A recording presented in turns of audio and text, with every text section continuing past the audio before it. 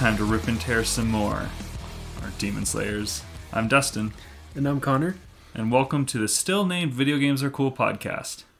Haven't sorted that one out yet. So this week we're going to talk about Doom Eternal. After last week's Doom series, sort of retrospective-y podcast, this one will be more of a traditional episode where we'll go through the game as a whole in way more detail, talk about each sort of level, each area, each story plot point, as much detail as we can, and sort of give you a more well-rounded critique of the game as a whole. So, this was released in March 20, 2020, just about a week ago as of recording this episode. Yeah, and it was a bit weird because we did have the big, virus stuff, so I actually ended up getting it on the 19th. Important to note, actually, I'm glad you said that. We are recording this in a different location because of the coronavirus. So if it sounds a little weird, that's why. Honestly, if it sounds better, maybe this will become our new permanent location. Who knows? We'll figure it out. But I did manage to pick this up on March 19th when it was intended to come out March 20th. And, it was an extra day of this game, which is not a bad thing, I will say now. Yeah, you got lucky with that one. It's developed again, obviously, by id Software. It released on PC, PS4, Xbox One, Stadia, which I'm not positive if that's out yet or if that's coming out. I'm pretty sure it is out. I have literally heard nobody talk about it, which is probably more commentary on Stadia than it is this version of the game. And then it's also coming out on Switch with no confirmed release date, but eventually. And who knows, maybe those versions are out by the time this is posted, but as of recording, they're not out, maybe.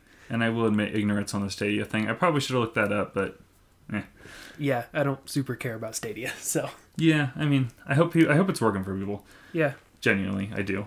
So, also, I think to note, for context, on the same day they put out Doom 64 for the first time ever re-released, which we talked about a little bit last podcast, which is cool. And then also, for context, just in terms of the general culture, they also released Animal Crossing on the same day, which had a lot of fun art and stuff associated with it, which I really would encourage people to go look up. Yeah, just Isabelle from Animal Crossing hanging out with the Doomslayer. Doomslayer hanging out just playing on his Switch in a big Hawaiian t-shirt. They're very great. All the artists doing that stuff do a great job. Really fun. I really would recommend people go, and I assume it's still there, but IGN, on their reviews, they had custom art by an artist called Amanda Flagg, I believe her name is, who did the sort of cover art for their reviews and their crossovers with both of them, and they're both phenomenal pieces. So go check those out, and any more you can think of, honestly. Yeah, and another word about the release of this game, it was intended to come out in November of 2019. That's right. Which I was worried about, not for the quality of the game, but because that was also the month that a bunch of other games were coming out, so I was really financially worried, but also just timing wise. But it did get pushed back to March, putting it on the same day as Animal Crossing, which also got delayed. But as a sort of apology for delay, which I don't think they need to do that, I'm glad it got delayed because I think it turned out better for it. They released Doom 64 as a pre-order bonus to anyone who pre-ordered. They just get Doom 64 on the same console for free. And then they had some other store exclusive pre-order bonuses. Yeah, which is super cool. And get a free game with your game. That's awesome. Yeah, I know that's not relevant now, but it was a super cool thing for the devs to do when it released. Also, if you're listening to this in the future sometime and you're like, oh, I missed free Doom 64. Doom 64 is $5. They put it out for $5. Yeah, you're not... Just like the other classic releases, which is awesome. So it's not going to break the bank if you want to try that game as well. And I'm sure that will go on sale as well. So let's get into it a little deeper. We have since it's only a week after it's released, we don't have hard sales figures. But thanks to Eurogamer, we know that it was the best opening week sales for the franchise. Pretty cool. Meaning it sold better than the last game, which I think also... In the first week. Yeah, which also sold hotcakes on the first week as well, so... Yeah. Well, and actually it doubled the launch weekend revenue of Doom 2016. Oh, well, there you go. Yeah. Really, really awesome. And then we know it hit 100,000 concurrent players on Steam over its launch weekend. So again, I wish we had more hard figures to give you, but that's what we have for now. And they seem pretty impressive, and if it's anything like Doom 2016, it'll probably have a pretty long tail and be very successful. Oh, yeah. It's only been out for about a week, about 10 days since I got it, and I've already played through the entire thing twice, 100%ing it one of the times.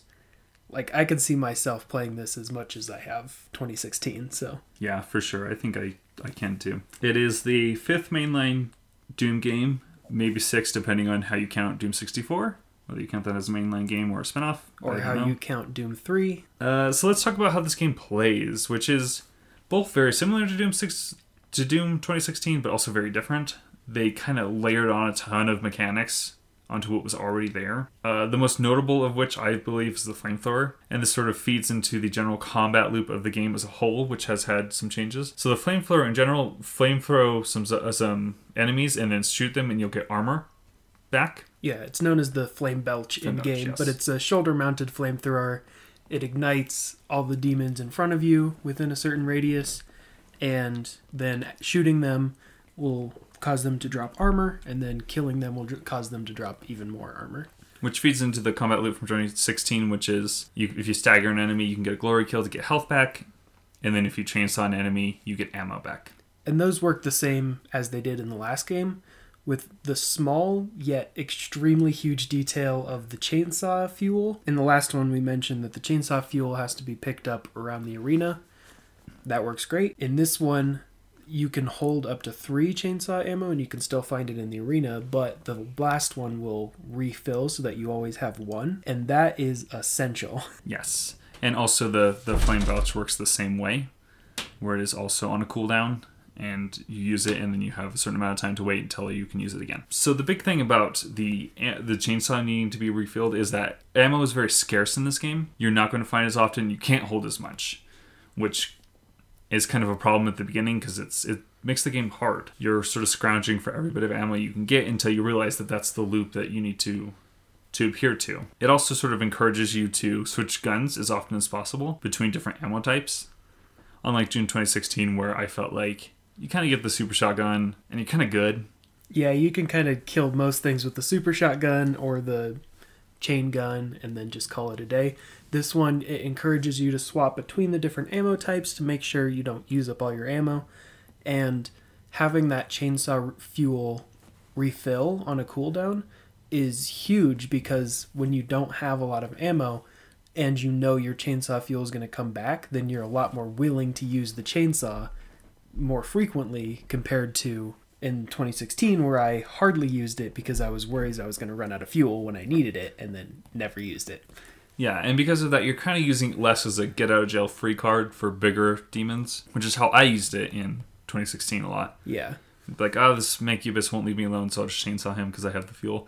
This one, you're kind of using it on lesser zombie enemies just to get more ammo, because you constantly need it. Those lesser zombie enemies are actually categorized in the game as fodder, so they know what you're going to use them for. You're going to use them to glory kill them to get more health, to flame belch them to get more armor, or to chainsaw them to get more ammo, so that you have resources to deal with the bigger threats on the field. Yep, and then another new mechanic they added was the Blood Punch, which is another cooldown. So that's 3 cooldowns so far. This one's not... It's a different cooldown, because this one is actually you have to charge, and it charges by glory killing enemies. Yeah. I would argue it's I had trouble figuring out when my Blood Punch was up. Did you? I never paid attention to it. It just didn't stand out to me. So I'd always forget. I forgot about that mechanic constantly, which would get me into trouble because also in this game they have nerfed melee significantly. Yeah, just punching an enemy does nothing. It does 0 damage to that enemy. It does a tiny bit. One time I hit a guy and it staggered him, so I'm like, oh, okay, there's something. But it's so minuscule and it just means nothing. If hitting someone with the super shotgun deals like 1,500 damage, then punching them deals 1. It is really minuscule. I honestly don't understand why. I think it's weird. You can make your melee weak, but that weak? I still found a use for the default melee, though, as a way to falter enemies. That's not fully staggering them to where you can glory kill them, but just interrupting their attack. And certain weapons will do that to the bigger enemies, like the chain gun on the Dread Knights will falter them automatically. But punching a demon will cause it to falter, and that might give you enough time to back away and get some space. So if they're swarming you, you can use it that way. The Blood Punch is obviously extremely better. Yeah. Once it's charged, which again you charge by glory killing demons, once it's charged you can punch a demon and it will let out a shockwave that damages most of the enemies in front of you. Also giving you health. Yes. It should be noted. Which can help for sort of crowd control and messy situations, which this game really loves to put you in. So if you desperately need health, that it can get you out of a pinch. No shit like me and forget it's not up yet, and then just hit the air. Yeah, one of the first things I actually did when I booted up this game was I turned the HUD size up.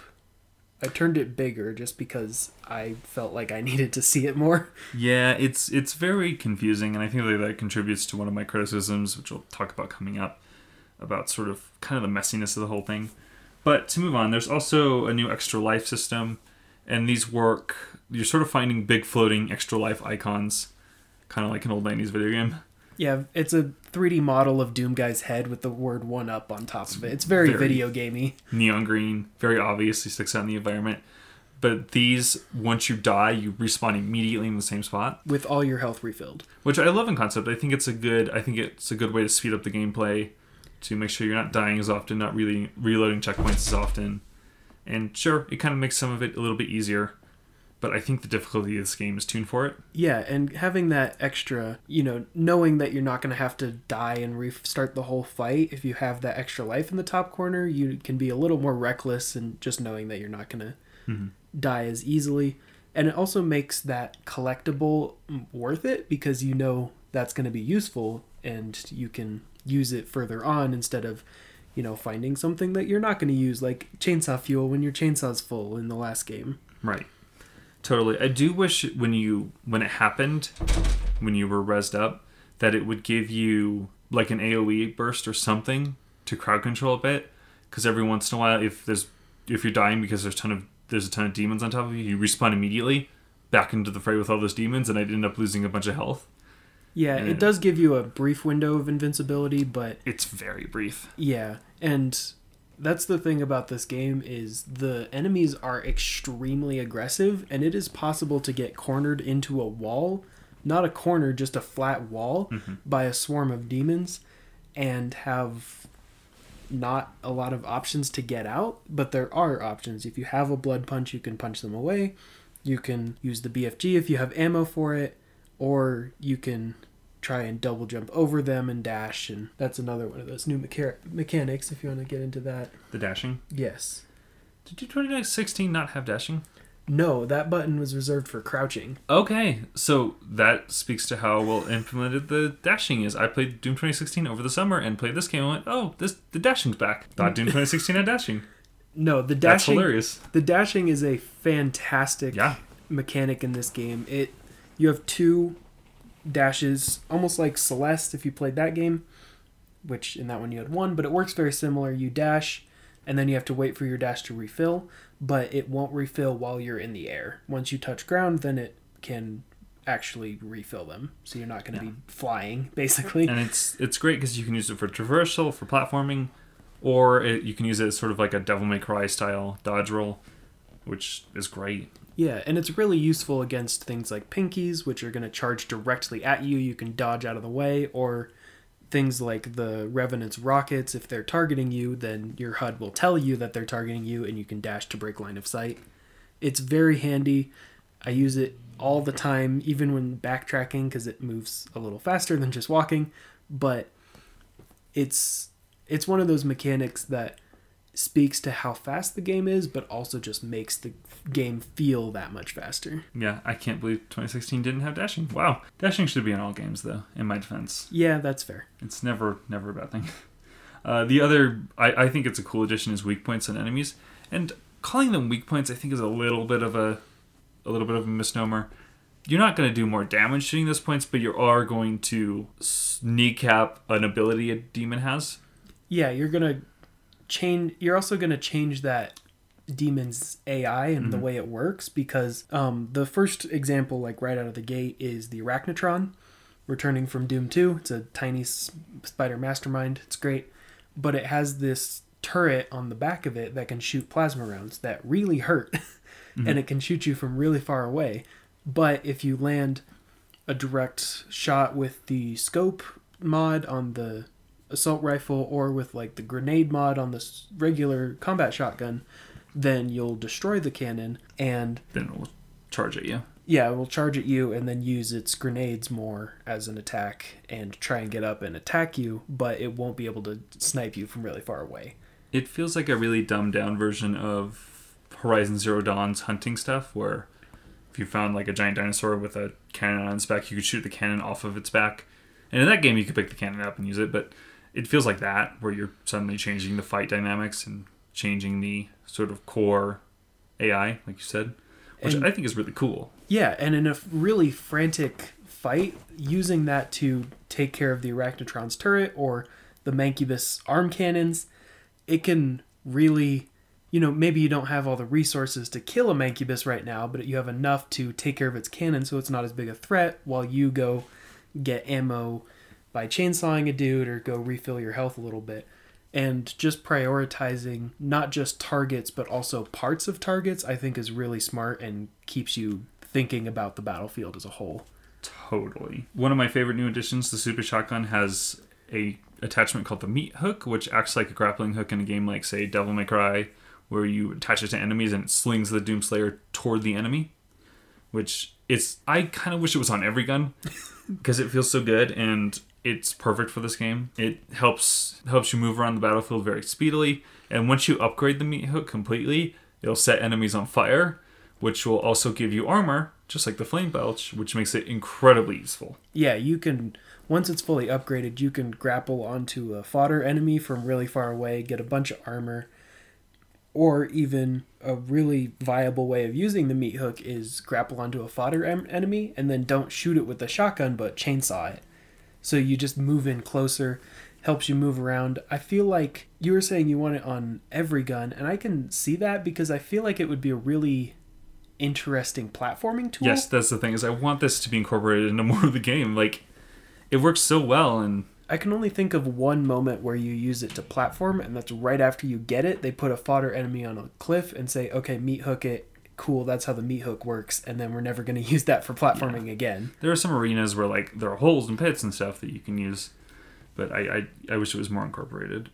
Yeah, but using it in combat as one of your many tools is still really satisfying. It's very fun, and it led to moments where I was even using the Super Shotgun even when it was out of ammo, just to use the Meat Hook.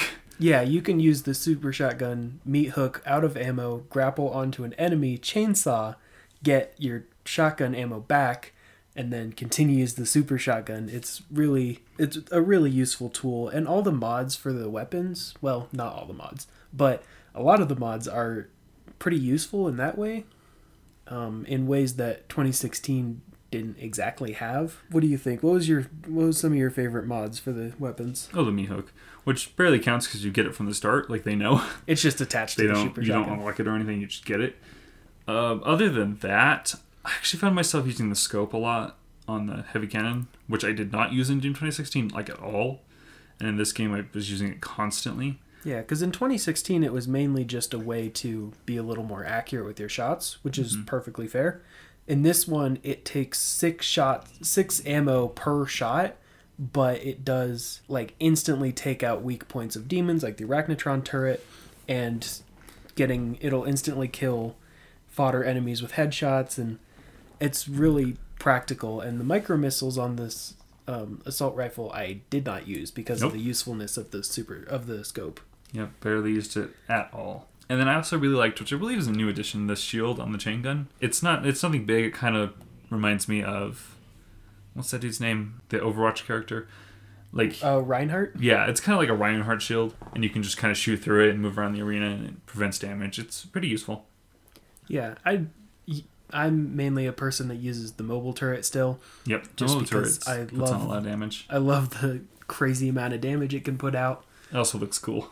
Yeah, you deploy this massive turret with 3 spinning Gatlings to destroy something. It's very satisfying. And that is the thing we should note, is there are barely any new weapons in this game. They're kind of all just reskins of what was in 2016. Yeah, which is fine. Some of them have different names. You have the combat shotgun, Super Shotgun, those are the same. The assault rifle and the chain gun are the same. and then the plasma rifle, but the Gauss cannon is replaced by the ballista, which works mostly the same. It looks cooler. It looks way cooler. I really like the weapon redesigns, especially the rocket launcher. Oh, the rocket launcher looks phenomenal. The rocket launcher looks like one of those PS2 controllers that you can see through. Yeah, and you can see the rockets being loaded, and it has this fiery, demonic look to it. It's very cool. And then you get the BFG eventually, and that works the same as it did before. Yeah, and then there's one that I won't spoil here, but there's kind of a surprise new weapon in there as well. But other than that, they're kind of all the same, and also they ditched the pistol, so that no longer exists in this game, which does create a small problem, not really anything worth talking about, but occasionally in an arena you'll find yourself left with a couple of fodder enemies, and if you're like me, I'm like, well, I don't want to waste ammo on these guys, but they don't really give you a weapon to kind of take them out, to handle that, and again, because your melee is so weak, it just kind of leads to this like awkward thing of like, I don't know, just punch these guys over and over again. And I found out if you dash into them, you can hurt them. But it's a little weird thing, and probably only bothers me as an OCD person. Where like, I just want to kill everything in this arena and then move on. Yeah, well, and that would bother me a lot more if ammo wasn't so easy to obtain. It may be limited, but having the chainsaw refill, I'm not worried about chainsaw ammo. So usually if there's a couple fodder guys left, I'll use the combat shotgun, just take them out, and then use the chainsaw on the last one to get that ammo back. I think not having it is actually more beneficial, because then it doesn't take up a weapon wheel slot, which when you're running out of ammo and it's automatically switching to the next one, if you got swapped into the pistol and did, cheap pea shooter shots, then I feel like that would be more annoying than dealing with a couple fodder enemies. Yeah, and part of the reason the pistol existed in 2016 was it was a weapon that was infinite ammo. And in this game, because they're encouraging you to always be chainsawing people, that really is not a factor anymore. And the chainsaw now has infinite ammo in a way. So you don't really need that to... It was kind of a way to not soft lock yourself. Yeah. So fun fact about the pistol, actually, I saw that modders had uncovered one in the code of this game. And it works differently from Doom 2016's. It looks more like it seems like it uses bullets. I watched a Twitter video, so I might be a bit off. But it also seemed like if you scoped in with it, you do precision shots. If you didn't, you do a 3-round burst. Kind of like the sort of forerunner pistols from Halo 4 and 5. Which I thought was interesting. It's interesting to see that they implemented it and then took it out. Yeah, and I feel like, they just had bigger weapons to work on. I don't know if I don't think we really needed a pistol. I didn't miss it too much, so. So a couple of other things. They added secret encounters and demon gates, and these are basically optional arena fights. Secret encounters are kind of quick little timed things. You can get an upgrade point for doing them. Some of them are ridiculously easy, and some of them are ridiculously hard. Yeah. The balance there was kind of all over the place. There's one where they just throw... There's a couple that throw mini-bosses at you, but there's one that throws the most annoying mini-boss at you. Which we will talk about in a second. Expects you to do it in like 30 seconds, which is not really how the AI works. So that one can be a little annoying, but for the most part, they're decent. They kind of test your knowledge of their weak points, especially the ones that throw like cacodemons at you, which are super easy to kill in this game. Because just launching any type of grenade into their mouth instantly staggers them, which is pretty satisfying to do. I mean, you can kill them with regular bullets as well, but doing that on a time limit just forces you to use that. It's also a cool collectible. You find a collectible that makes it so that you can fight more guys, and that's always great in a Doom game. And then the demon gates are basically like, you find them in the level, and you have to find a key, which are usually right around the demon gate. Use the key to Slayer's Gate. Slayer's Gate, sorry. You unlock it with the key, and then you get transported to not a new arena, but an arena. A unique arena to the Slayer's Gate, yeah. Yeah, and then you fight a group of demons, and these are really good, I find. I think they're sort of the hardest this game gets, and I love that. I think without playing really the master levels, of course. We didn't try those out. In terms of like standard campaign playthrough, and I love them. I think they're a great way to test your skills, and unlike the secret encounters, they just feel more balanced in that. Every time you come across a Slayer's Gate, it's probably going to be challenging. You understand that. And so I just really appreciated them. Yeah, the Slayer's Gates are really great. The added challenge is welcomed, but the fact that they do use enemies from later in the game than you're supposed to Yeah. see is a little annoying, but we can talk about that later. The Slayer's Gates are a way to get the Empyrean keys, which unlocks the secret after you get all 6 of them. And then let's talk about this game added a bunch of new demons. I kind of feel like the most major new ones are the Demon Hunter, which are these guys that kind of hover around. Yeah, And you have to kind of kill them twice. They have a shield, and you have to destroy that shield first, and then you have to destroy them afterwards. the Doom Slayers, they have an entire fortress that introduces them, but yeah, they have a shield while they're riding on their sled, and then once you either destroy their sled or their shield and then deal enough damage to them, they'll detach from the sled and move around differently, and then you have to kill them that way as well. Yep. And then the Arachnotron, which we kind of talked about already, which is returning from Doom 2. It's great. It's a giant brain on spider legs that, when you shoot, has rib cages inside of the brain. Real stupid looking. It's fantastic.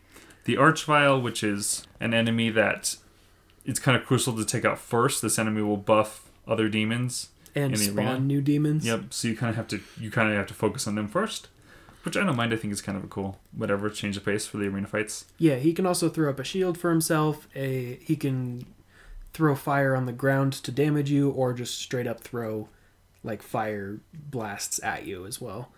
He's a really nasty, can deal a lot of damage, and you're forced to fight him first. So It's good. And then probably my least favorite addition, which I'm not alone in this, but the Marauder. And this guy, he's essentially lore-wise a former Slayer, like yourself, like your character. And he puts up a challenge, man. I don't think they're very fun to fight. Yeah, And it's not because they're challenging, to be clear. Yeah. Actually, it's the opposite. I think they're very boring. So you kind of... The first fight you introduce these guys, it's fine. It's a boss fight. And I was like, okay, that's kind of cool. It gives them a health bar so you can see how much health, which is kind of crucial to my criticism of this enemy. But it takes forever. And the thing about these guys is they're humanoid. They carry an axe, a big cool looking axe, and a shield. And a double-barreled shotgun. a double-barreled shotgun like you have. And the thing is, if you get too close, they're going to shoot you with the shotgun. If you get too far away, they're going to shoot like energy beams with their axe, kind of like Link does with the sword in Zelda. And they will spawn an AI hologram dog, which will do damage to you. Wolf thing. And that sucks. It just sucks. Like, the problem is they have that shield, and you can't really do damage to them until they telegraph an attack, which, to be fair, is very obvious. Their eyes glow green, and it's a very slow attack, so it's not hard. And it has a distinctive noise and all that, so you can easily tell when an attack is coming, but the window to actually hit them once they do that is the only time that you can damage them. Which means that the only weapons that are worth using on this enemy are the super shotgun and the ballista. And it's just not fun. It doesn't feel like the identity of this game to kind of force you into one method of defeating this guy. It kind of takes away the choice, I find, and these guys become a huge problem in arena fights with lots of other demons. You kind of have to prioritize everything else before you get to them. And I actually enjoy that aspect of them. You know, it's kind of a more intense version of something like the Archvile, where the Archvile shows up or it's kind of a reverse of the Archvile, because the Archvile shows up and you have to deal with that first and then the rest of the demons, whereas this, you have to deal with the rest of the demons and then him. Yeah, that's fine. It's just, the problem is once you do that, the fight with him is boring. Like, it just is, and I think that sucks because it's not that it's challenging. I've been seeing lots of people say it's hard. I think that's wrong. No offense to those people. I think they're mistaking hard for monotonous, because this guy has so much health. It's ridiculous. You have to pump so many rounds into him, enough that where you can pump your entire super shotgun ammo Twice. Yeah, and you have to go get more. And they have to keep spawning fodder enemies in so you can replenish your ammo supply. And it takes forever, and that's the problem. And it really kills the pacing and the speed for me, at least. Yeah, and it does kind of help that most of the time when you have to fight one, they throw it at the end of an arena. So after, it's basically like, That's okay, true. I've taken care of this arena, here's the boss fight of this arena. Once I kill that, then the fight's over. You're not starving yourself for shotgun ammo and then have to continue fighting after that. It's mainly, okay, here's the boss. You kill that, you get to move on. But I do agree it's a lot slower of an enemy, he moves extremely fast, and that's You can't get away. yeah, and he will try to get behind you as well, which is frustrating. But I agree that the fact that shield can block literally everything, Including the BFG. yeah, You can't even cheese them if you're frustrated with them. every super weapon, every heavy weapon, it's really only the super shotgun or the ballista. And sure, you can use other weapons will damage him if you hit him within that window, but it's not worth it. Yeah, and they usually take too long to deal enough damage in the window, and yeah, I enjoy the fights when he shows up, but not frequently. Yeah, totally. And like I said, the first time he shows up and they treat it like a boss fight, it's fine. And I honestly think if they give them health bars all the time, it would help relieve some of that, even if it didn't change the amount of health they had. Not knowing is really frustrating. And they do get a little battle damage, you can kind of tell, but still, it's just so much. And we should note that the Doom Hunter, when that shows up, also has health bars, but then doesn't afterwards. But It's not as frustrating. that's fine. And also the AI is kind of split in two halves, so you know when you've halfway killed it. And I don't know, the Marauder just feels like You're not forced to use two weapons. yeah, it is a challenge of you feel like you're going up against another Slayer, but it's an unfair fight because of the shield. Anyway, Satisfying to kill, has really great glory kills, but I wouldn't want to fight them over and over again. and then the last edition, which I think is phenomenal, is a new hub area called the Fortress of Doom. And I love me a good hub in video games. I really do. It's just cool. I love returning to it. I love seeing it grow. You kind of find these batteries as collectibles, and you can unlock little rooms to get more collectibles. It's nice. Yeah, and I enjoy... hub areas can be kind of divisive, where if they're done poorly and they have nothing going on, then that can be a problem. Look at some of the 3D Sonic games, for example. Some of those hub areas have nothing going on. But in this case, it's fun to run around, and I actually missed it in some of the cases where you go from level to level. Like, story-wise, you don't have a chance to return back between levels. I was like, oh, but I kind of want to return to the hub. Which is good, because that's a good hub area. It has collectibles that you can use to get other things in the area. Doom Guy has his own room with his computer set up, and you can see the weapons and all his little collectibles, and that's always fun to see your collectibles grow. And I really like the hub area. I do too. It's got a lot of personality. It's not as great as something like the Villa from Assassin's Creed 2, but it's pretty good. It's a fun time, and I am a sucker for a good hub, to be honest with you. And I think it makes the presentation really nice, and it's just cool. All right, are you ready to move on to story, or do you have anything else to say about mechanics? The mechanics are really satisfying once again. The combat is just faster than 2016, which was already pretty fast. It is intense. I will warn about that. If you get fatigued halfway through, no shame. It is exhausting, but it is extremely fun to master, and I love the combat. I love another one of the new additions you didn't mention was he has climbable walls, which leads to cool platforming. The motion and platforming is really satisfying. It's fast paced but interesting, and it's nice. It's not frustrating. It's very simple and it's satisfying, which is all it needs to be. Yeah, and it breaks up the pace, and in order to give you a break between fighting. But yeah, the platforming's great. The combat's great. I love the way this game feels. So real quick, the premise before we turn people away for spoilers: it's hell on Earth. Demons have invaded. Doomslayer ain't having it. He's coming in. There are 3 hell priests he needs to kill. Doesn't super tell you why at first, but that's sort of the premise, is you're finding these 3 hell priests. Yeah, Vegas says something like, oh, there's a ritual that needs all 3 or just needs at least 1, and you have to kill them to stop the demons. And that's pretty much all the motivation you need. So, And then real quick, we didn't really talk about it, but we're kind of mentioning it throughout. What's your general opinion of the game as a whole? It's fantastic. I think it exceeds 2016 in just about every way. I can see myself playing this over and over again. I've already played it twice in this last week.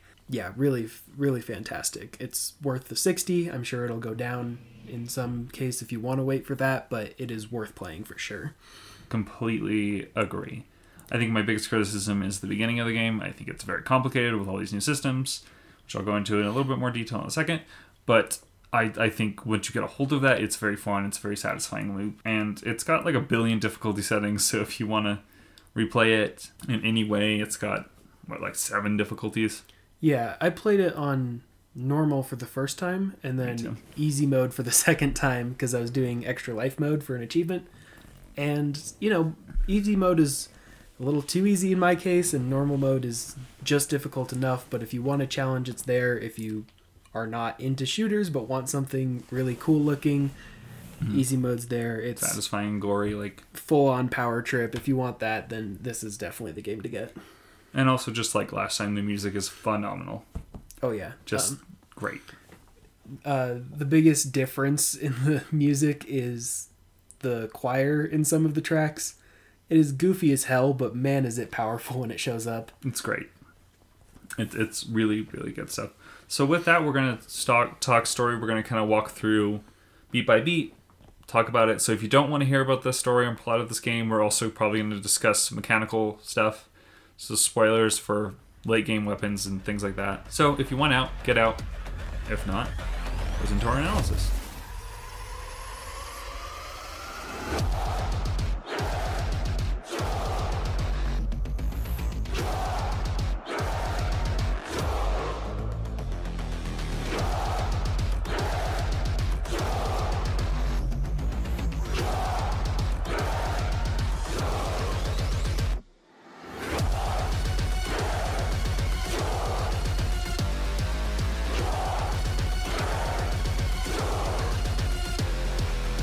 So this first bit, I think the game does a poor job of explaining to you and getting you up to speed.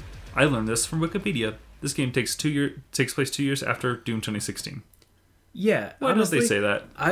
I was one of the crazy people that actually read all of the data logs. It doesn't actually fully explain that in the data logs either. So it's mainly not, set time. It's like, okay, this is after 2016. Cool. Yeah. Part of the biggest problem with that, though, is we start off in the Fortress of Doom, and it's kind of like this, you have a space castle? Yo, where'd you get that space castle? Yeah, none of the lore files explain that either. Which makes me think DLC, which is not a satisfying thing to think. That kind of stinks. I kind of wish there was something there to explain that a bit. But whatever. 60% of Earth's population has been wiped out. Ouch. And 3 Hell priests working under the Khan Maker are sort of our objectives. Yeah, the Khan Maker is a huge, porcelain-looking angelic figure, and she controls the 3 Hell Priests who are causing this demonic invasion on Earth. I have the full backstory written out, and there's some important bits there, but it's... in terms of just basic story, it's here's 3 guys that you need to go kill, and then the Khan Maker controls them. Yeah. I mean, it's a Doom game, so I'm not expecting a ton of detail, but a little bit would be nice. But we open up the first level, Hell on Earth, and we kill the first priest almost right away. It's great. Yeah, you walk into 3 rooms, and then the Doom guy just runs up and decapitates him immediately. Yeah, it's awesome. The intro to this game in general is really well done. It's got the music and really nice motion graphics, the Bethesda logo and the id Software logo. It's just really nice, and you kind of get into it right away. It teaches you how to play, and then you kill the first priest. And so we go through the level. It's, like I said, it's Hell on Earth. You're in a city. I don't think it says where, but it's nondescript human city, which already it has more of a visual identity than the first game, which is great.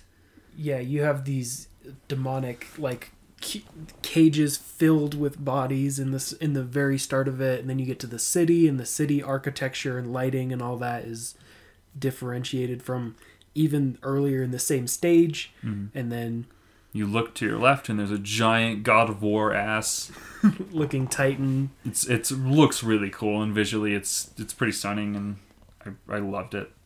Yeah, and then this level ends with you taking a teleporter onto the back of one of the Titans where they're carrying a temple with the remaining Hell Priests. You interrupt them, but they escape, and then you head back to the fortress. And then after we're done at the fortress, we get our ice bomb, which I should have mentioned before, but I barely used. You seem to have used it more than I did, but it essentially works like you think it would. It freezes enemies. It's sort of an alternative to your grenade, which you could use it to sort of crowd control and sort of just, I don't know. Yeah, it gives you... you... the crowd a little bit. That's another way to get out of being cornered, which is helpful. I mainly use it against one of the other new demons, the Whiplash, because she moves really fast, so I mainly just slow her down to deal more damage. There is an upgrade that when you shoot a frozen enemy, it will give you health. That is extremely helpful. But yeah, it's just like another grenade. It's cool to have. I don't hate it being there. So next we move on to Exalta. Apologies for the pronunciation on these. I'm terrible about that in general, but especially when they're made up religiously fantasy words. I'm especially terrible at it. So this is kind of like, and this was, by the way, the moment where I went, well, they really do care about diversity in terms of graphics and art styles and stuff like that. We move into this sort of mossy castle-like area, and it's very green and gray, and it just looks so much different from Doom 2016, and it was kind of a wow moment for me, at least. Yeah, you have these light blues contrasted with these dark vegetation greens, and the architecture is all these, like, dome castles, and you get some, like, decrepit type of ruins stuff in there, which is also very cool. It gives off a different tone from the first game by a wide margin.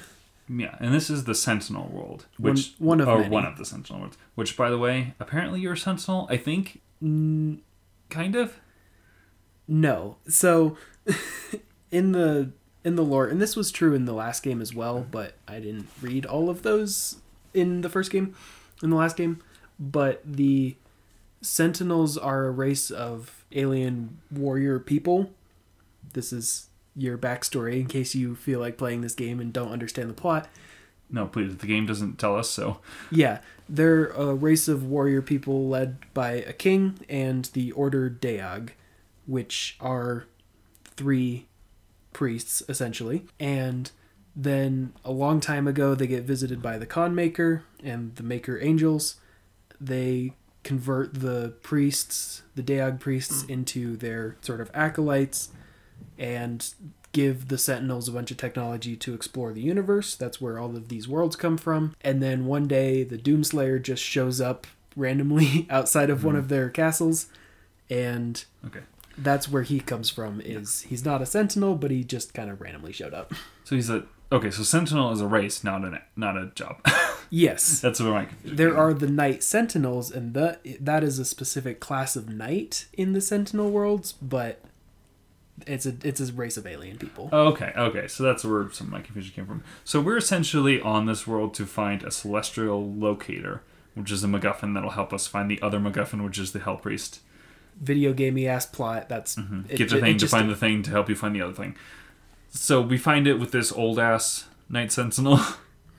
I don't know what his deal is. He kind of comes up once. Yeah. So you do encounter the ghost of the king, which was King Novik. That was the last king before the war ended in catastrophe, which I will explain later.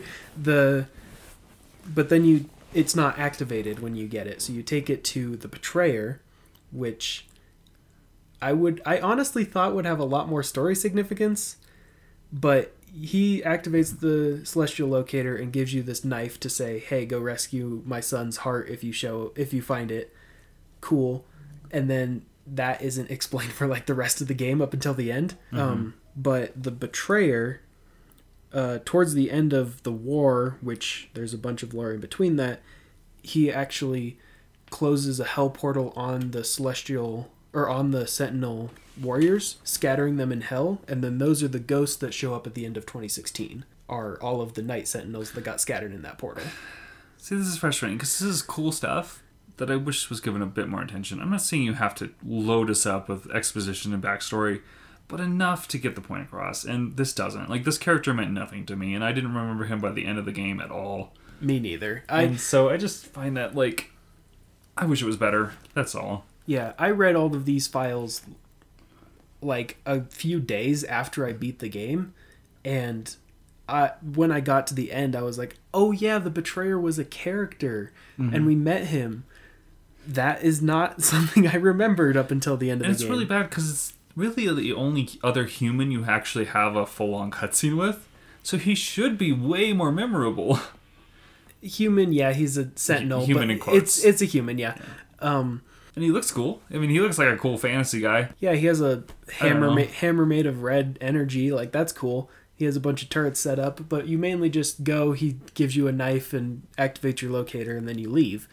And that's about it. So, yeah, I mean, he mainly wants to be left alone, and that's fine, but it seems weird to just gloss over it a little bit. So we get our Celestial Locator, and we find where the second Hell Priest is located, and that is in a cultist based in the Arctic, which is great. We changed level locations, we changed art style, we changed themes.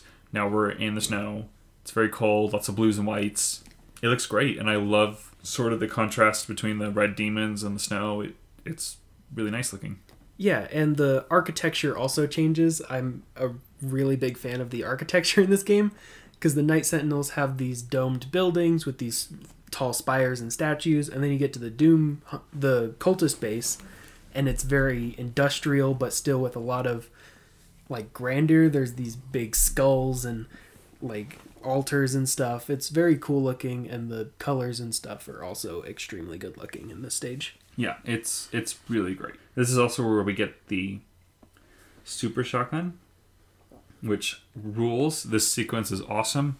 You get it by finding a Revenant drone, which I guess means it's a Revenant that's a robot, or it's a hollowed out Revenant. I don't know. It's a Revenant that's being controlled by whoever's using the controller, basically. It's just hacked. But it's great. You could control a Revenant, fly it around, shoots rockets down at people, kind of clear an arena. It's very satisfying. And then the Revenant comes bearing the shotgun to you like a servant bears something to a king. It's phenomenal. It's a great sequence. And you pick it up, you reload it while this Revenant is still shaking, holding its hands up, and then you get the option to not shoot him, but you shoot him directly in the face. For sure. So then we move on to the next level, but it's an extension of sort of this area called the Demon Hunter base. We're still looking for the second Hell Priest, and it's time has progressed. It's later. It's kind of nighttime, kind of twilighty, and this also looks really beautiful. It's very dark. There's a lot more orange in this level. It's very neon. This is where we end up eventually finding the second Hell Priest. We first have a boss fight with the Demon Hunter, which we kind of see being built throughout the whole level, which is really cool. Yeah, I love that. The Doom Hunter is a resurrected demon from a long time ago that was apparently really scary, but the Hell Priest has taken these corpses out of these coffins and modified them with, chainsaw arms and rocket launchers and a robot sled, and you get to see that process as it goes through the level. It's awesome. I think that's really cool because that sets up, what you're going to fight at the end of the level, and I love that kind of stuff. Also, this is... The first Hell Priest has no character. You kill him immediately. That's fine. He snips at you before you behead him. That's fine. This one is constantly, talking to you over these two levels. Mad shit. It's great. Yeah, he's like, oh, is my time up, Slayer? We'll have him try and fight these demons. Ha ha ha. It's so good. And he's, talking to you for over these two levels, and it's really great because he has a lot of personality. And it's also not in the way, so you don't really have to pay attention if you don't want to, but, It's fun. It's great. And then when you do get to the end, you fight the Doom Hunter, and he's like, oh, but wouldn't the Slayer like some weapons or whatever? Just cut his head off as well. Yeah. It's a great time. So after we killed this guy, we go back to our fortress, and I believe this is where the Con Maker sort of infiltrates our domain and kind of puts her hologram on the big thing, and our base gets invaded by demons. No, that is... Or is that later? Yeah, she shows up and is like, hey, you should cut that out because I don't like it. And then she just leaves for a bit.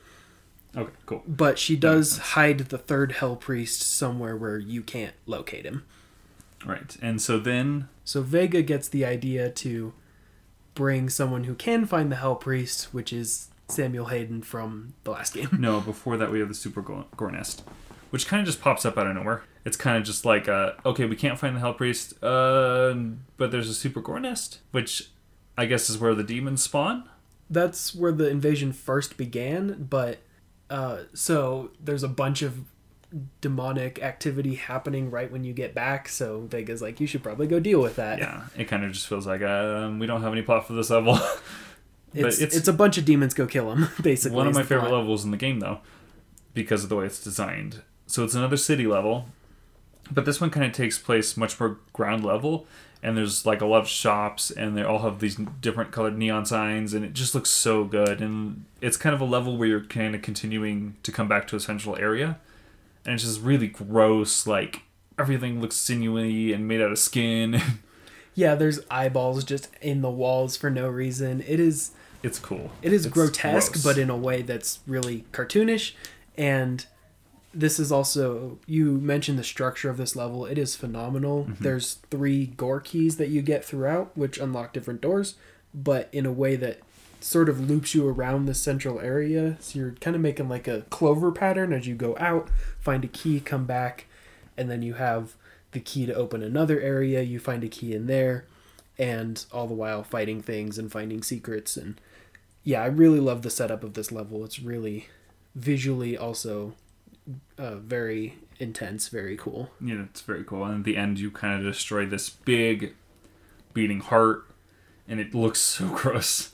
Oh, like it's nasty. Pops. It's disgusting, but also great. And then after that is when we get back and we start to look for Samuel Hayden. Well, right at the end of that stage as well, after you destroy the heart, you have a very Metroid-ass escape sequence that you have to do, where it is timed and you have to get to the exit portal. They give you way more than enough time. But it's kind of great to be like, okay, I gotta get out of here. So when they throw 2 Mancubi at you, then you're like, okay, well, I can just run past them because I gotta get out of here. Yeah, it's cool.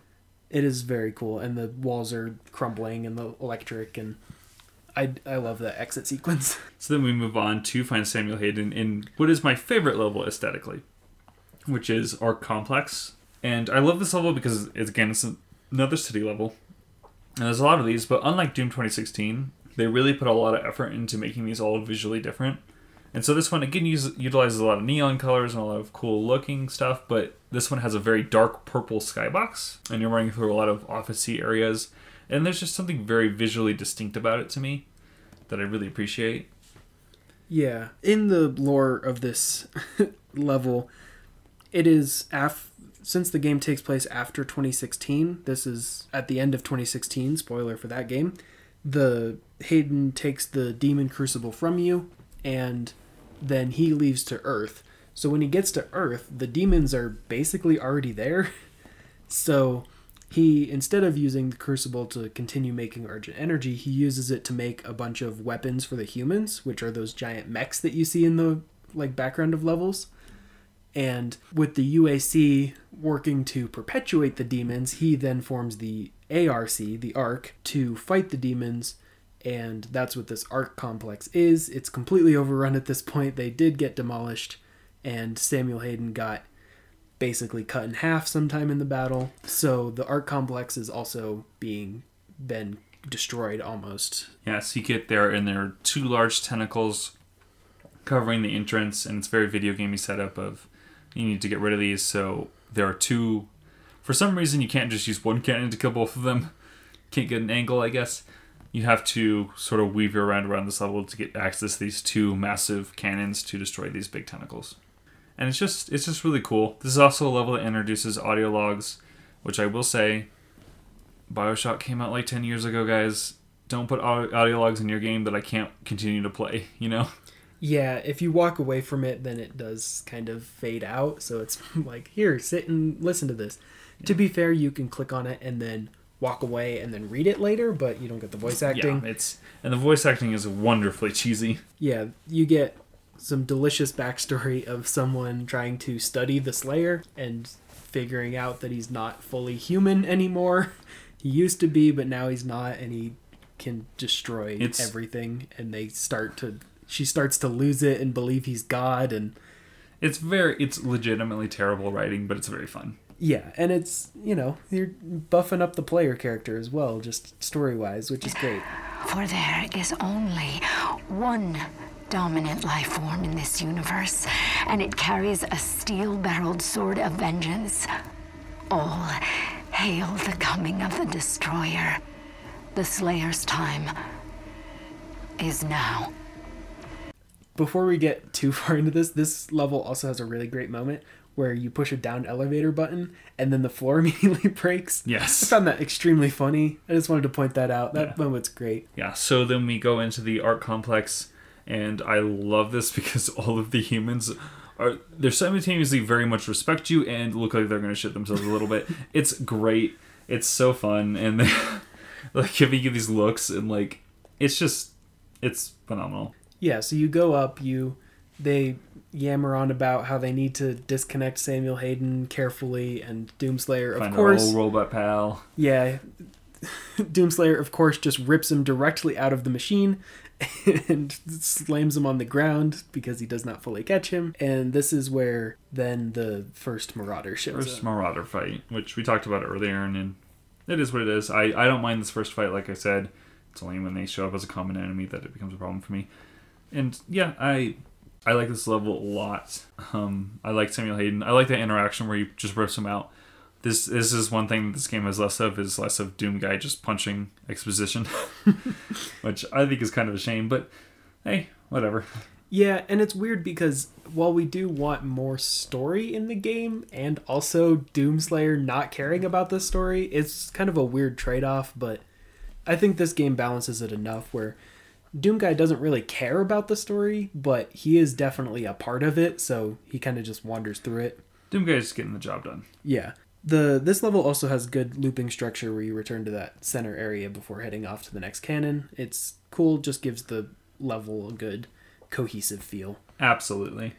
So then we get Samuel Hayden, we get him back to the ship, or to the Fortress of Doom. We kind of throw him into a weird generator thing. That connects him to the ship, so he's living in the computer with Vega now. Yep, which, you're kind of like, oh, trust him now, do we? Yeah, he's chill. But he's great voice acting, fun, whatever filter they use. Makes him sound like a Transformer. Yeah, it's the Transformer filter. And then we get, so again, this part feels more like Doom 2016, where he's like, you have to get to the core of Mars, but there's no way to do that. And Doomslayer walks up to a monitor and pulls up like BFG space cannon, flat cannon thing. BFG 10,000. And Samuel Hayden's like, you can't just blow a hole in the middle of Mars. And then it pulls a Portal 2 where it then shows the mission objective on your screen and says, shoot a hole in Mars. It's really fun. It's so dumb and funny. And it's like, oh, Samuel Hayden, stop complaining. It'll be fine. It'll be fine. Yeah, so we get Mars Core, which is another really fun level. This level starts out on the moon Phobos, where Doomslayer immediately just teleports into the command center. And same thing with the end of the last level where all the humans are like, oh no. This scene was shown before the game came out as well, and you can find it on YouTube, but it's where he walks in and all of the humans, like, once they catch a sight of him, just immediately go either rigid or start running away. Yeah. And they go like, oh my god, it's him. Yeah, and it's important to know we're here because we need to get to the center of Mars because there's a portal to Sentinel Prime. And it's the only way to get there. And that's where the third Hell Priest is. Samuel Hayden did find him. Yep. So, one of my notes, if Doomslayer opens the door with a scientist key card that is still attached to them via lanyard, like a real asshole. He does just scare the shit out of that Just ask. It's fine. Just ask. He just grabs him, drags him over to the keypad, scans it, and then leaves. Yep. And this level aesthetically, it's kind of like you're bouncing between different spaceships or space stations or whatever. And it's just cool. It looks nice. Yeah, this is also where you get the BFG 9000. Yep. So, yeah, that's the next thing is big cannons with BFGs in them. And she sort of rips the BFG out, and this is where you get that weapon again. Mm-hmm. After he does shoot a hole in Mars. Yep, BFG 10,000 blow up Mars, and then BFG 9,000 obtained. The BFG 9000 is what's powering the 10,000, which seems ridiculous, but I do love that. It's like, that's not how that works. But whatever. Yeah, there's lore. The lore file says that, like, they pump gaseous energy into the filters to amplify. It's like, yeah, whatever. It's just it's a big amplifier for the 9000. And then I have Doomslayer launches himself out of a BFG cannon while Hayden complains a lot. Yeah, because at this point you're on Phobos and you need to get to the core of Mars, which you just blew open. So it starts with you, I think you first get to where you're just jumping along these floating platforms, which is really cool. It really shows off the dash maneuver as a platforming tool.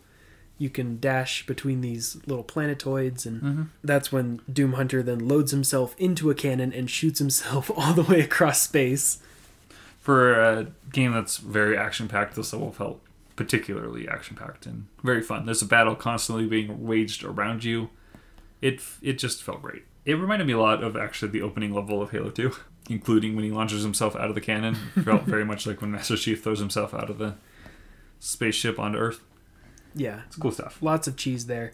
You get to the center of Mars with the lost city of Hebeth, which was buried under Mars somehow. There, at the center of Mars, is a portal that takes you to Sentinel Prime. Sentinel Prime, which is our next level. And this is where we get flashbacks, and I have in my notes, LOL, Doom Guy's voice. So, yeah, we get flashbacks to Doom Guy, I guess, like you said earlier, when he gets to Sentinel Prime, and he's gonna be a Night Sentinel. They find him in hell after, I guess, the events of Doom 64? Well, something like that? I don't think it explains it. He mainly just shows up on Sentinel Prime.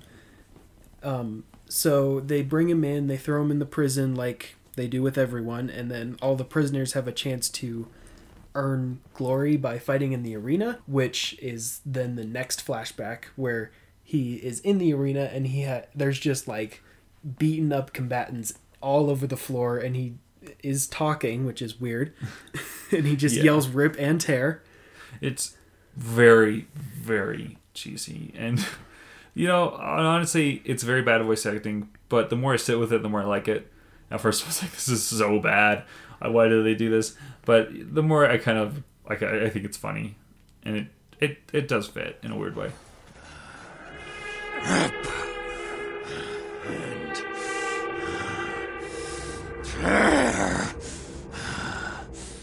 Yeah, but because of his prowess in the arena, he gets brought before the Con Maker, and that's when the Cons, or the Makers, and the Sentinels learn of Hell and the demons, which, like, right after they learn about them, the demons invade Taras Nabad, which is the next level, or is further on, but that's kind of, Doom Guy shows up, he gets put in the arena, he kicks ass in the arena, and he gets to become a Night Sentinel after that. And that's what the flashback shows. Yep. And then, so this is a very short level. You kind of go through, and it shows you these flashbacks. It's honestly very story-based, which is surprising for Doom. This is the level that has no enemies up until the boss fight, yeah? Yeah. Yep. Just weird for a Doom level. Interesting. I wonder how purists feel about that. I enjoyed it. So. I enjoyed it too. So we have a boss fight with the Hell Priest's Guardian, and I forget the name of this guy. This is the Gladiator. Gladiator. It's fine. It's an okay boss fight. Nothing wrong with it. It's long, but it's okay. It feels like just a bigger version of the Marauder for the first half. I wasn't as frustrated with it, but yeah. Yeah, totally. Well, mainly because he is bigger, so you can strafe around him. Yeah. And he's slower, so... Kind of get him from behind. Yeah. He has a big shield which has a giant demon face on it, which is fantastic. Mm-hmm. You shoot him, you blow up his shield, then he has a second mallet in his back pocket. He then proceeds to attack you with that. This also does like a cool, which I didn't actually notice the attack until I fought the thing for a second time, where he'll throw both of his mallets and form energy walls, kind of like the Cyber Demon did, and then has like an energy wave that you have to jump over. Wave, you have to like time it or move in, like you have to move to the correct spot. It almost feels like a boss on a 3D platform or something. It reminded me a lot of the Cyber Demon from 2016. So yeah, that's true. Where it kind of boxes you in. Yeah, but it's a decent boss fight, honestly. And then we have the third Hell Priest, who for some reason just doesn't run, comes in and he starts monologuing about how you can't kill him and how he's safe there. Because that's one of, like, I guess the rules for the Sentinel people is if you kill another one, then you are excommunicado. So he Doomslayer proceeds to shoot the Hell Priest directly in the face with the super shotgun in the middle monologue, which I always love in an action movie. And then the Sentinels then turn on the Slayer at that point because he has just killed one of the 3 Hell Priests. Yep. And then before we fight them, Vega goes, got a portal for you, and you hop in, and you're done. Next we have Taras Nadad. Yeah, so with the Hell... Oh, that's right, okay. With the 3rd Hell Priest killed, the Con Maker is like, okay, well, now I don't have the blood ritual to take over Earth, so I'm just going to go ahead and resurrect the Icon of Sin. Icon of Sin, which, all the way from Doom 2? Yeah, was the final boss in Doom 2. I believe, lore-wise, this is a different Icon of Sin because the Doom 1 and 2 take place in a different universe, but it is still a very large Titan, and Doomguy knows that, so he has to travel to Taras Nabad to get his Crucible back in order to kill the Titan. Yep, and basically the thing about this level is, well, they introduced swimming in this level, which, to be fair, is barely used, but I hate. I really don't like it. I think it's not good, right? And the problem, too, is every time you swim, the water's toxic, so it's hurting you constantly, and you have to find sort of power-ups to give you shield. And I just don't think it's a great mechanic, traversal-wise. Luckily, they don't really give you enemies to deal with while you're doing that, but it's notable. And that should be said for the platforming, too. There's not really enemies to fight while platforming, which I think works, because while this game does remove bottomless pits instantly killing you, instead it just hearts you and then puts you back up on the floor.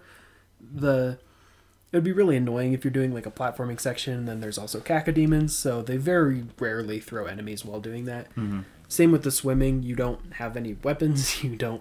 You are swimming, which, if you've played any game with a water level, it's not going to be the best, but the main thing that holds this back is that you can't dash straight up. Yep, and it's really annoying. But whatever, it's, again, rarely used and not so long that it's actually a true problem. And to be fair, you don't ever really... There's only like twice when you have to actually swim upwards. Most of the time it's you swim down, break the drain pipe, and then it drains so that you don't have to swim up. Yeah, it's not the end of the world, but just thought it was worth noting. And then he receives... I guess, is this what the Crucible is? Yeah, so back in the backstory, Taras Nabad was the first place invaded by the demons, the first Sentinel place invaded by the demons, and the demons destroyed most of the city. No one knew how to fight the demons because they were using what's known as essence, basically human souls, to power themselves up. So this mysterious figure, which we don't ever really figure out who it is, takes the Slayer to the divinity machine, which we do see in this level, and powers him up with divine strength and immortality, which is why his blood has different stuff in it, as mentioned in the Arc Complex level. But with this power now, he can proceed to fight the demons with the Night Sentinels, and using his Crucible Blade, he slays the Titan that's destroying Taras Nabad. But in order to keep this Titan dead, you have to leave the Crucible in it. Right, and just to explain to people who don't know, Crucible, dope-ass sword. Yeah. Dope-ass energy sword. The Crucible was a thing in the last game, and you see it for like a couple seconds when Samuel Hayden takes it from you and then activates it as a sword, and you're like, that's dope! And then the game ends. Yep. So this, you actually have to go get your Crucible, not the Demon Crucible, but a different one that the Slayer owns. And Taras Nabad is empty now, so he doesn't feel bad about resurrecting a Titan there, because he needs it to kill the Icon of Sin. Yep, and so the Crucible kind of works like the BFG, where you kind of get 3 shots with it, and they're pickups around the battlefield or around the area. And it's basically a one-shot on almost any demon, except for the Marauders. Thank you, game. But everything else is basically a one-shot animation. The Marauders and the Doom Hunters, I believe, are the two. Oh, right. You can't kill. But it will take out their armor. Yes. Except for the Marauder. Yeah. The Marauder is completely immune to it. Yeah. But so it's basically another power weapon, which basically gives you 6 chances of the power weapon, including the BFG, which is cool. BFG has 2 shots. So two shots. 2 shots. So you have 5 super weapon ammo, 3 of which is targeted specifically at one demon that you want to kill, but it kills anything in one shot, minus the 2 mentioned. And the BFG will clear out everything in the arena except for those super enemies. Yeah, it's cool. It's fun to get to slice demons up, especially the first time they give it to you, because there's ammo. They basically throw you into an arena with a ton of ammo all around. Which I think respawns in that room. Oh, does it? That and the final boss. I think they infinitely respawn. Yeah, it's really fun. Just run around slicing demons up. I want to get your take on this, but this level felt incredibly sad. Yes, it's very lonely. There's not a whole lot going on. The other levels kind of have battles going around constantly. This one's... there just doesn't seem to be any life, which I think is their goal, this one. Yeah, but I don't know. I feel like the tone of this level, mainly just you're in the midst of all this ancient destroyed civilization and all of that, it just felt really sad. Yeah. And the tone of it was, you go from... I mean, Sentinel Prime was also kind of a sad level, going through this backstory of the Slayer, but you go from blowing a hole in Mars to backstory and being really sad. It felt a little weird. I didn't mind it. I think it breaks up the pacing fairly well, and I mean, part of that too is the OST. Here's a lot more somber than it is in the other missions. Yeah. It kind of changes pace, which is nice. But yeah, it does break up the pacing and slows it down a bit. So then we have Necroval. And this is a level that's split into 2 parts. So you get Necroval 1 and 2. Before we get to that, would you mind the rest of this backstory? Because this will set up what Necroval is all about. Do it. Feed it to me. After the Slayer kills the Titan on Taras Nabad, the demonic war is still going on against the other Sentinel worlds, and they don't really have other than the Slayer, they can't really kill the demons. So the Daag priests and the Khan Maker discover the source of the demon's power, which is essence, which is, again, just kind of refined human souls, and they begin to use that themselves to be able to fight the demons. And this is great. It turns the tide of the war, but the king of the Sentinels, which in this age is King Novik, who is the ghost from earlier, and some of the other more faithful Night Sentinels refuse to use essence, including the Slayer, and the essence begins to corrupt the Khan Maker, the Daag priests, and then the Sentinels who are using it, and then they begin to sort of turn evil because of it. So the Khan Maker makes a deal with the devil to build a giant structure in hell at the city of Necroval in order to combine essence with a Sentinel energy to form Argent energy. And Necroval is the place where that's created and then beamed directly to Urdak, the homeworld of the Makers. So the Slayer and his band of Night Sentinels are aware of the evil that this is causing. They start a civil war against the rest of the Night Sentinels and the Daag priests and the Khan Maker. And the Daag priests then tell the Slayer about Necroval and open a portal as a way of being like, okay, we know this is bad, go take care of it. They open the portal, the Sentinels and the Slayer go through it. This is where the Betrayer then is convinced by the priests and Hell that if he scatters the priests or the Sentinels in Hell, then he'll have his son resurrected. But he is lied to. That's why he is in exile and gives you the Celestial Locator. He wants to be left alone because he betrayed all of his people. All of the Sentinels get scattered in Hell. The only one that manages to not get killed by the demons is the Doomslayer, in which he gets put in a sarcophagus to be resurrected for Doom 2016. But the city in Necroval with the Soul Foundry that's forming Argent Energy is where this next level takes place. Yeah, so I wish that some of that was explained through the game. So we go to Necroval, and it does tell us this is where we learn the Khan Maker struck a deal. Yeah, Hayden does tell you this. So we get that, and then we also learn that this is sort of a processing plant for human souls to turn them into Argent Energy, Yeah. which is metal and very Doom.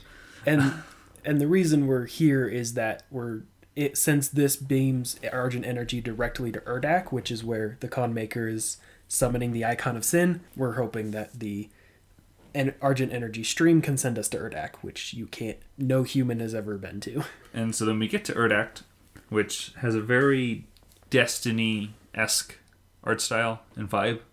I love the architecture in this level. It's very cool looking. And like I said, it wouldn't look out of place in a Destiny game. Yeah, you have this cosmic skybox going around with these big puffy clouds. This is essentially Doom Heaven, the Con Maker being an angel, and the Maker angels are also there, and then the Maker drones, which are below them. And, the Slayer gets teleported up there after he destroys Necroval, of course. The Slayer can't go anywhere without destroying something. And it should be noted, the Con Maker's motivation here, without Argent Energy, this world will die. Essentially, is what they say. Yeah, because, and there's more lore about this, the Makers can die. It's called something else, but essentially they'll die. And the Con Maker is like the Queen Bee. She controls the entire, the Maker consciousness. And when one Maker dies, the next is reborn with the help of the Father, basically God. But God disappeared somehow. So the Con Maker then fears that if she dies, and she dies of natural causes, which she's using Argent Energy to counter, then there won't be another Con Maker, and the Urdak will fall. Just a side gameplay note in this level. This was the first time where they changed the color of the climbable walls. They're gray the whole time until now they're gold. And the first time I ran into them, I didn't realize that, and so I ran around, it's basically a tower part where you're kind of climbing up a tower. There's an elevator, and you have to jump off to the side. And I was running around, I couldn't figure it out for, an embarrassingly long amount of time. Yeah, and to be Not fair... the game's problem. They're still marked as climbable. I just, for some reason, my brain did not click that into place. Yeah, because they still have the footholds and all that. Yeah. But... Just a funny note, not an issue with the game itself. Yeah, Urdak has this really cool architecture. Everything's smooth on the outside, but then when you get into sort of into the inner machinations of it, it's this lattice work in terms of construction. It's very alien. It looks super cool. And you'd think being in heaven, you wouldn't have to fight demons, but you do. You super do. And they also introduce a new enemy type, which you mentioned earlier. Are they the drones? Yeah, the Maker drones. Yeah, they're super satisfying, by the way, to headshot because they pop like a piñata. Yeah, and this is the only enemy that if you get a headshot, it will drop ammo, health, and armor all at once. Yep. But their bodies are super resilient to everything else, which in the heat of battle, trying to get a headshot is a little annoying until I realized you can just hit their head with the super shotgun. That's a little more consistent, but yeah, you get to Urdak, you find the Con Maker trying to resurrect the Icon of Sin with the Betrayer's son's heart. That's what that heart is okay. The Betrayer's son. And the Icon of Sin is a demonic resurrection of the Betrayer's son. So when the Betrayer gave you the knife, that's what's going to set his son's soul free from the Icon. And that's why the Maker can no longer control it when you destroy the heart. Yep, so we destroy the heart, and then we have what I think is the best boss fight in the game against the Maker. The Con Maker. The Con Maker, yeah. And it's so it basically operates she flies around, she has wings, again, very angel-esque, and you basically have to weaken her enough to where, and I forget how they indicate this, but you basically shoot her enough to weaken her, and then you can use your super shotgun's meat hook to launch into the middle of her chest where there's a glowing ball that you have to attack. Which you blood punch. Yeah. The way it indicates that she's damaged enough, other than her health bar changing, is her wings go from yellow to green. Okay. So it's very visually distinct. You know when you can actually deal with it. Yeah, and it's a cool boss fight. I think it changes the gameplay slightly while also maintaining the integrity of it. Yeah, my biggest problem with this boss fight is that, one, the only fodder enemies are Maker drones, and getting a headshot while trying to avoid her attacks is a little cumbersome. And two, as the fights go on, she begins to make the floors hazardous. Yes. And then the last phase, like everything except for 2 little circles are not hazardous. So it is extremely rough and can drain your health really fast while you're trying to shoot at a boss that's flying above you and you're supposed to look at the floor. That's when I got fed up and just used all 3 BFG shots directly at her. That's funny. This one was the only one I legitimately liked. I did not have those issues. I wonder though. I was using the rune that like lets you slow down time in the air. Did you use that one? I did not ever use that one. I feel like for those maker drones, that was really helpful. Yeah, I can see why that would be helpful. But yeah, this was the only boss fight I truly liked in this game. Yeah. Speaking of, what we mentioned last time, which is first-person shooters and boss fights don't typically mix well, at least in my opinion. And I think this game is further proof of that, though I did enjoy this one. Yeah, this boss fight is really enjoyable. I love the way she, moves around and like the sound she makes and summons stuff and throws Very energy projectiles. cool. Yeah, it's really pretty. Very visually distinct as well. Yeah. So we defeat her. She gives us some vague warning, whatever, Icon of Sin. And then we open... After this, we have to open the portal? No, this is when the portal's open. Yeah, okay. So then we open the portal, we go back to Earth to a level called Final Sin. Because when the Con Maker lost control of it, the Icon of Sin just walked through a giant portal and is now on Earth. So You got to go stop that because it's going to destroy the entire planet. Yep, and so we get to Final Sin, and for off the bat, I will say aesthetically, my least favorite level in the game. I think it's very boring, it's very gray. It's kind of the only level that doesn't feel like it has an identity to me, personally, aside from the final boss. The level design is very similar to all the other Earth levels. There is one arena in this level where they summon a tyrant right in the middle. It's got that big open debris area, and then there's floors above it. You remember that one? Mm-hmm. That one is really cool. But the rest, it's very visually similar, but this is one of like the best mechanically, best final boss levels before a final boss. Well, that's what I was going to say. Is visually I don't like this level, but mechanically, gameplay wise, I love it. All the arenas are great. It's super fun. They throw so much at you, and yeah, they throw marauders at you too. But whatever. Like I just love it. It's pure gameplay in that sense, and it works so well. And this is the level that tests every bit of knowledge of the game so far. They throw every enemy, and they throw them in a good like arena sized area, and they throw multiple at them, so you have to prioritize targets. You're doing that, a lot of motion, a lot of dashing. It really puts your skills to the test, and it is really Some fun. of these levels take place in office buildings where there are multiple floors, and it feels really cool. It's a really good final level. Mm-hmm. And then we get to the final boss, which I absolutely hated and bums me out. I actually, once I realized that all the ammo is respawning, that's when I actually really enjoyed this fight. Well, it's not the ammo, it's the sword ammo, right? Everything else doesn't. The sword ammo and the chainsaw fuel respawns. The BFG does not. Yeah, so that was really frustrating too, to get to that and be conserving it the whole time. Because the whole time, I had to replay this thing like 5 times. And like the first couple of times, I didn't realize that, so I was saving all the sword ammo because I'm like, well, I don't want to waste it because it's just gets harder and harder. And essentially what this is the Icon of Sin, and you're kind of locked down to this rooftop destroyed building area. And it's in 2 phases actually. The first phase, you're on this one building, and you have to shoot the Icon of Sin in specific spots all around its body. And you have to shoot it enough to where the skin basically blows off, the armor. Actually, in this first phase, it's armor. And after that, for some reason, you can't continue to shoot them in that same spot for damage. Yeah, which makes no sense. That's the most annoying part, is trying to hit specific parts, specifically like the hands, which move all over the place, and standing in place to damage the torso, or like the bottom stomach area. Those are the most annoying parts. It is kind of lame that it doesn't just... You can't just continue to shoot it, but I guess that kind of makes sense. Does it? Well, because otherwise then it would just be a giant bullet sponge wall, and that would be a little bit boring. From a video game perspective, but just from a common sense perspective, no, that does not make any nonsense. sense. Yeah. Like, to be clear, you blow off, like, let's say the left chest piece of its armor. Once you do that, its chest is now invulnerable for some reason, and you have to shoot all the other armor first. Yeah, at which point he walks through a portal, and then you get to the next phase where you can hurt the flesh. Yes, and the next phase is a lot more enjoyable, I found.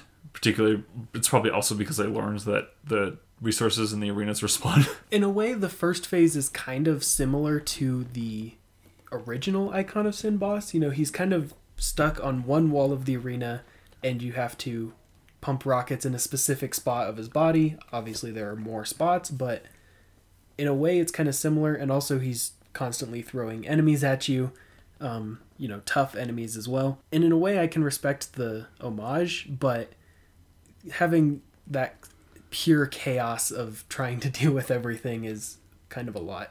And he's slamming his fist on the arena too, which I forgot to mention. And in that first arena in particular, I found that, I don't know if it's a bug or if it's just not a well telegraphed mechanic, I would be next to his fist, he wouldn't be hitting me with it, and it would still launch me in random directions. Yeah. Which would get me killed a lot. I think that was intentional, actually. If you're somewhat close to it, it will launch you way far into the arena. There's no fall damage in this game, thankfully. So, but it launches. But there's a lot of spots where it can launch you off the building. Yeah. And I just wish they telegraphed that then and made like a shockwave or something to denote like, oh, this is going to happen. But yeah, that is what it is. And like I said, I think the second phase is a lot better. They kind of give you an area where there's cover in the middle of the arena in this one, because it's another problem with the first phase is there's almost no cover. So you can kind of run down there if you need to, regain health or find a fodder enemy. Yeah, and this second phase is a square, and he'll actually walk around to different sides of the square, so that keeps you more engaged looking where he's at, and then dealing with the surplus of pinkies that he'll throw at you in this phase, and cacodemons, and... Yep, and also in this phase, because you've previously blown all of his armor off, now you're shooting his skin and kind of exposing... Yeah, you're blowing him up. Insides of him, which looks a lot cooler. Okay, but this is... I have a note here in my personal notes. The Icon of Sin second phase is the only part of the game that actually yucked me out with its gore. Really? That's where it got to be too much. Yeah, I mean, that's obviously going to be a... Yeah, it's kind of a personal point. Yeah. You know, it's not going to yuck everyone out. And from experience, having played this with my parents sometimes walking into the room, they also are the kind of people that will not look at the screen when the game is on at all, because they really do not like that. Which they watched The Thing last night, so their standards are weird. But getting... You know, this game also has destructible demons, where I mentioned the Arachnotrons, they have like rib cages in them. You can blow their chunks off, but I don't know, that feels fine. But then when you get a fully bloody missing part Icon of Sin, that's where it got to me. That's interesting. I will say, I didn't really make note of it, but the first time I watched the normal zombies, when they get a little bit battle damage, they're kind of like half the skin being ripped off their corpses. That I thought was kind of gross. Okay, yeah. And those are... That is a little... Because, you know, the demons, they're cartoonish, that's fine. But when it's a human, it's a little bit grosser. Yeah. But that's fair enough. I totally get it. That wasn't to imply that... I think that's wrong, by the way. But yeah. Anyway, you do that. You finish the fight. You stick the crucible directly into its exposed brain. It's cool. And it freezes in place like the previous Titan did. And then we get credits. Game over. You get a little monologue from the dead King Novik saying, you know, your fight will be eternal and that it won't ever stop as long as you're protecting the humans. And it's like, okay, well, that's kind of a little sad in a way. Like, it doesn't feel as satisfying as it should because of that, but... You're not allowed to retire, Doomslayer. Never. Yeah, he's perpetually in this gig. But, I mean, what a climactic way to end the game. And I appreciate this so much compared to Doom 2016's, which I think is kind of a letdown of an ending. This one I thought was much stronger and felt good. It was very satisfying. Yeah, fighting a ginormous Titan that is... the size of the arena is extremely climactic, if a bit annoying and time-consuming, but it looks really cool. It does. So, after that, unless you have anything else you want to talk about the story, main campaign, anything? The credits are really cute, because you actually get to see all the developers hanging out. This was one of the few games where I sat through the entirety of the credits. You know, honestly, I normally do that. This game I did not, and I think it's because I played this game on a PC this time. And I don't know. I just didn't want to sit in my computer chair, so I didn't sit through them. That's fair. But I did, that's cool. I always appreciate when developers are showcased. Mm-hmm. It doesn't happen enough Yeah, and that's something that the developers do a lot, is complimenting their coworkers and the different teams that work on things. They don't try to take credit for everything, and I think that's really cool. And seeing the game design come through, we mentioned this with the last game, where you can see the personality of the developers and where they took inspiration and where they sort of brought design mentality. It kind of gives a lot of personal flavor to the game, and I really enjoy that. Yeah, it's nice.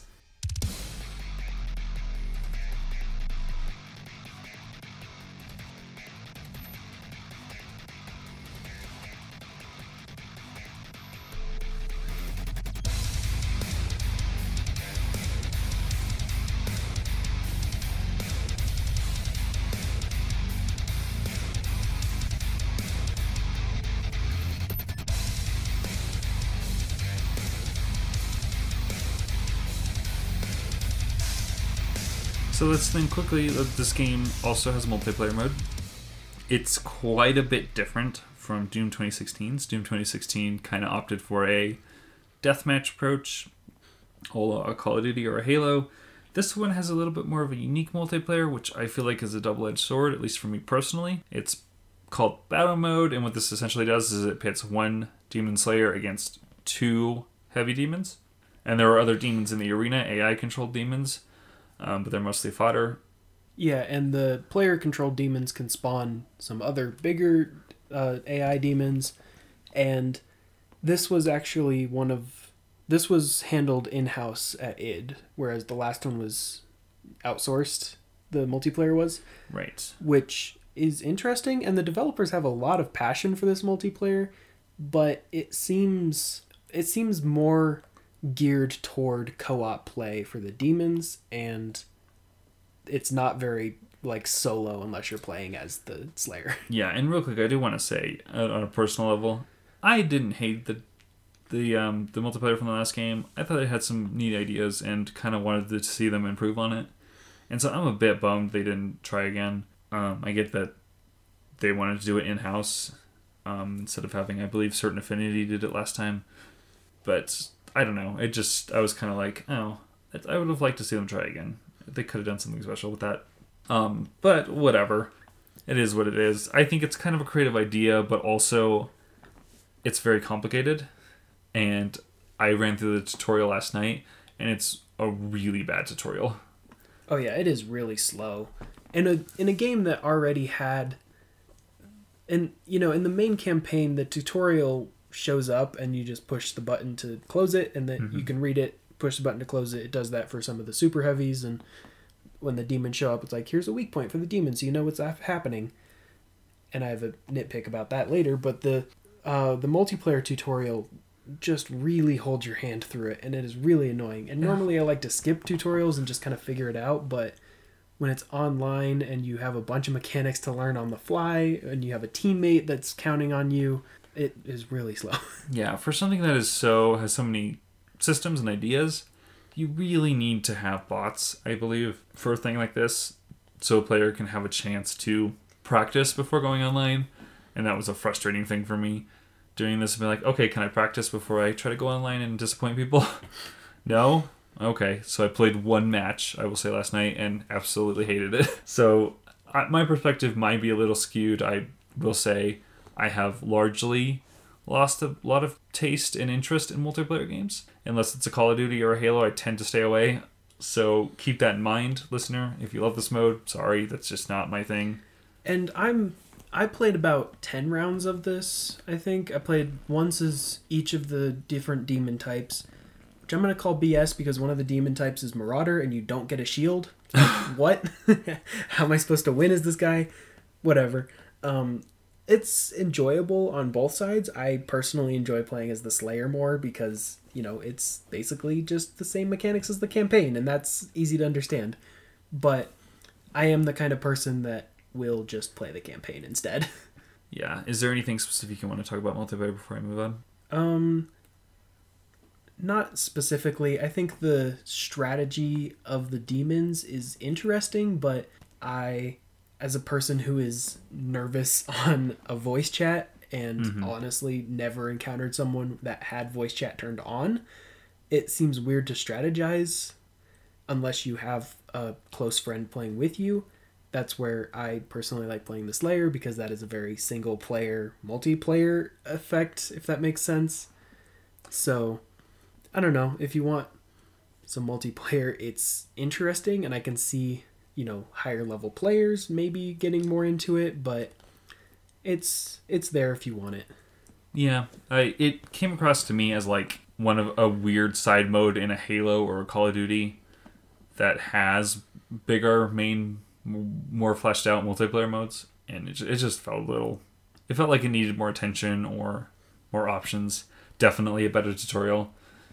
And we should say that they plan on releasing free updates with more content for multiplayer, like different playable demons and such.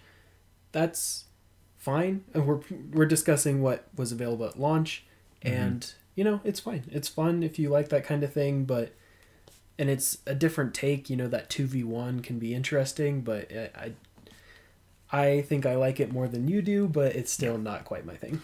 Yeah, it's just fine. And then also no snap map in this game, which sucks. Yeah, I think that is a huge loss. I could see the snap map being really complicated for the level design in these games, in this game in particular, because of the different motion and like platforming things you would have to incorporate. But yeah, it is kind of a loss. But that was such a cool thing in the last one, and I wanted to see them build on it. Maybe that's something that'll be put in later editions, but yeah, maybe. We know nothing about the DLC as of the time of recording. We know that there will be some, but we know nothing about it. Maybe snap map, maybe just more demons, maybe more campaign levels, whatever. As is, it's a loss. The multiplayer is fine, but the campaign sells this on its own. Yeah, for sure. It's definitely. And I looked at my Steam clock, and he said like 16 hours. Probably subtract about an hour from just waiting around and doing nothing. Probably about a 15-hour campaign for me on normal, which is totally worth it. And there's a lot to do and go back if I want to replay. Like if that's important to you guys' value, it's got a lot of it, I think. Yeah, and there's a lot of charm. You get some of the collectibles we didn't mention were the toy figurines, which are super adorable, and I want to physically buy all of them. Yeah. There's also the Music, records, yeah. which have custom metal art, like vinyl covers for them, and they're songs from Quake and Wolfenstein and Commander Keen and other Doom games that you can listen to in the hub, and all of that is really great if you want to go back and find them. Oh, and cheat codes, which is a really cool one.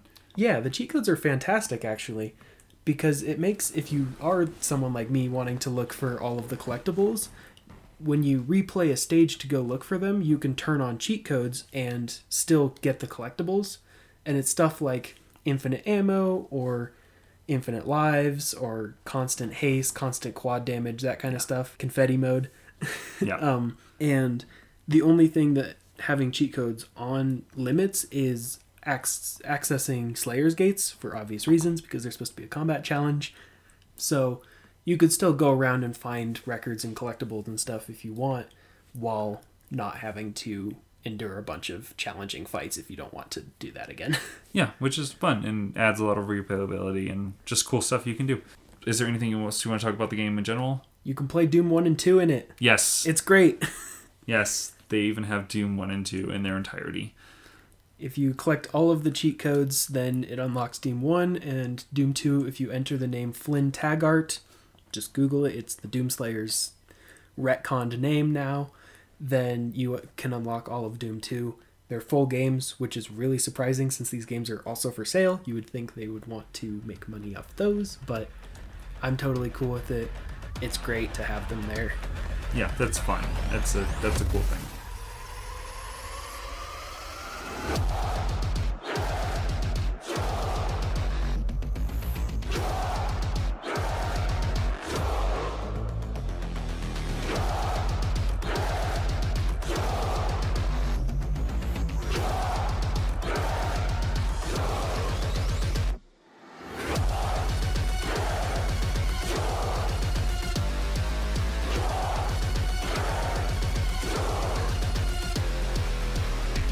So, in terms of the legacy of this game, obviously it just came out. There's not really a ton to talk about. They have DLC planned, as we've mentioned earlier. We don't really know what that is, or at least I don't believe we do. If we're supposed to, then Bethesda did not communicate it very well. But as far as this podcast goes, we're talking about doing a Doom 64 episode. I don't know when that will be. I don't know if it'll be soon or a lot later. I don't know. But just to give you guys an idea. And then we were also talking about doing the Doom movies as sort of fun one-offs. Again, don't know when. We'll probably save those for when when our lives are too hectic and we need something to fill. But those are the plans for that stuff. If the DLC happens to be heavily story-based, we might do an episode on that. But that remains to be seen, obviously. And I'm pretty confident there'll be another full Doom game in a couple of years. Oh yeah, it feels like they still have more to share and more gameplay to give us, and I'm all for it. Yeah, this is obviously a moneymaker for them, and that'll happen for sure. Mm-hmm. But anyway, do you have any closing thoughts or anything you want to say? Nope. I mean, go play this game. It's a fantastic shooter. It's a fantastic action game. It's already looking to be one of my favorite games of the year this early on, so we'll see how that pans out, but very good game. Completely agree. So it's hard because we have not, as of recording this episode, we actually have not released any episodes of the podcast. So giving you guys an idea of what's coming up next might be a little challenging, so this might change. But we were talking about doing Final Fantasy VII Remake next, and also we were mentioning the Anodyne series, sort of indie games, which might happen after that. And then, of course, I mentioned Doom 64 earlier. So you have those things to look forward to, potentially, unless things change. Again, we're kind of recording this way in the past, so who knows? Yep, it's all up in the air, but we will, continue to let you guys know as we think about it. Anyway, thanks for listening, and don't forget to rip and tear.